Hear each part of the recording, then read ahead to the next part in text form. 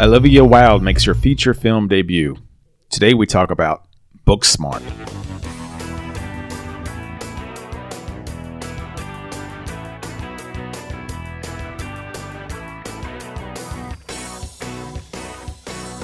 Welcome to the best movie of the year so far. As the year grows, the list grows, the movies get better. A show that answers that question, what's the best movie of the year so far?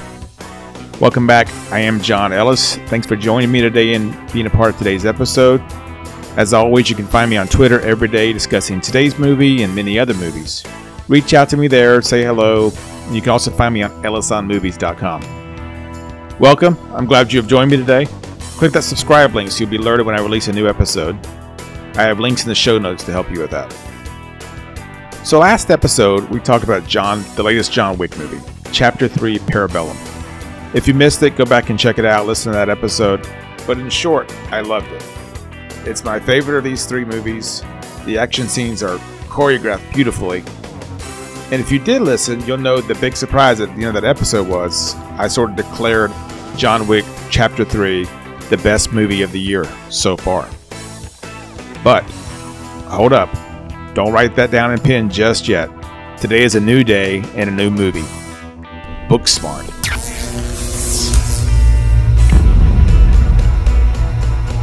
The day before high school graduation, Amy and Molly have a realization. They are academic overachievers. They held off on parties and all the stupid things that teenagers do in order to get into the perfect college. But soon they realize that other kids are just as smart as them and they're still getting into the same schools. The difference being they didn't have to sacrifice fun to do it. So the girls, Caitlin Dever and Beanie Feldstein, decided to make up for 4 years of lost time in one night. So throughout the night, they encounter various characters and learn a few things, go from party to party, learn things about themselves and about their other classmates. So Booksmart is the funniest movie I've seen in a very long time. You will have a blast in the theater with this film. It never hits a dull moment. From the opening scene to the final scene. Both are great, by the way, and I would challenge you to find me a better teen comedy. It's super bad, but better. It's timely, it's relevant, but more importantly, it's hilarious. It's so good, in fact, that it's in the conversation for best movie of the year so far. But stay tuned until the end to learn more about that. So Booksmart is directed by actress Olivia Wilde. It's her first feature film, her directing debut. And wow, to come out of the gate like this is strong. This movie is made with the confidence of someone that looks like they've done this many times before. But that also comes from a well-written screenplay that allows these two actresses to shine. It's a party-to-party teen comedy that on paper feels like something you've seen many times before, like in Superbad. But in the realism added to this and weaved in between those stories and then between the parties, it really stands out as one of the better movies. As I said, Caitlin Dever and Beanie Feldstein are leading ladies in this film, and they are stars. You may recall Feldstein from Lady Bird and Dever from a lot of TV work. And as dorky and uncomfortable these characters are, there's something charming about them that still draws you in. You want to hang out with these nerdy kids.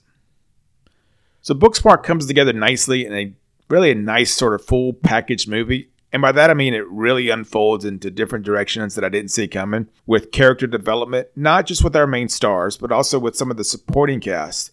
There's a great group of supporting cast of other high school students, and they each have their own story. And there's a story underneath the story of not who you think they are. And of course, there's turmoil, and there's heartbreak, and there's sadness. There's also a lack of meanness to this film that you often find in teen comedies. Everyone feels real. So Booksmart also shines because it has its pulse on the times. It's not just emulating current teen culture. It also feels like it's sort of setting the tone of teen culture.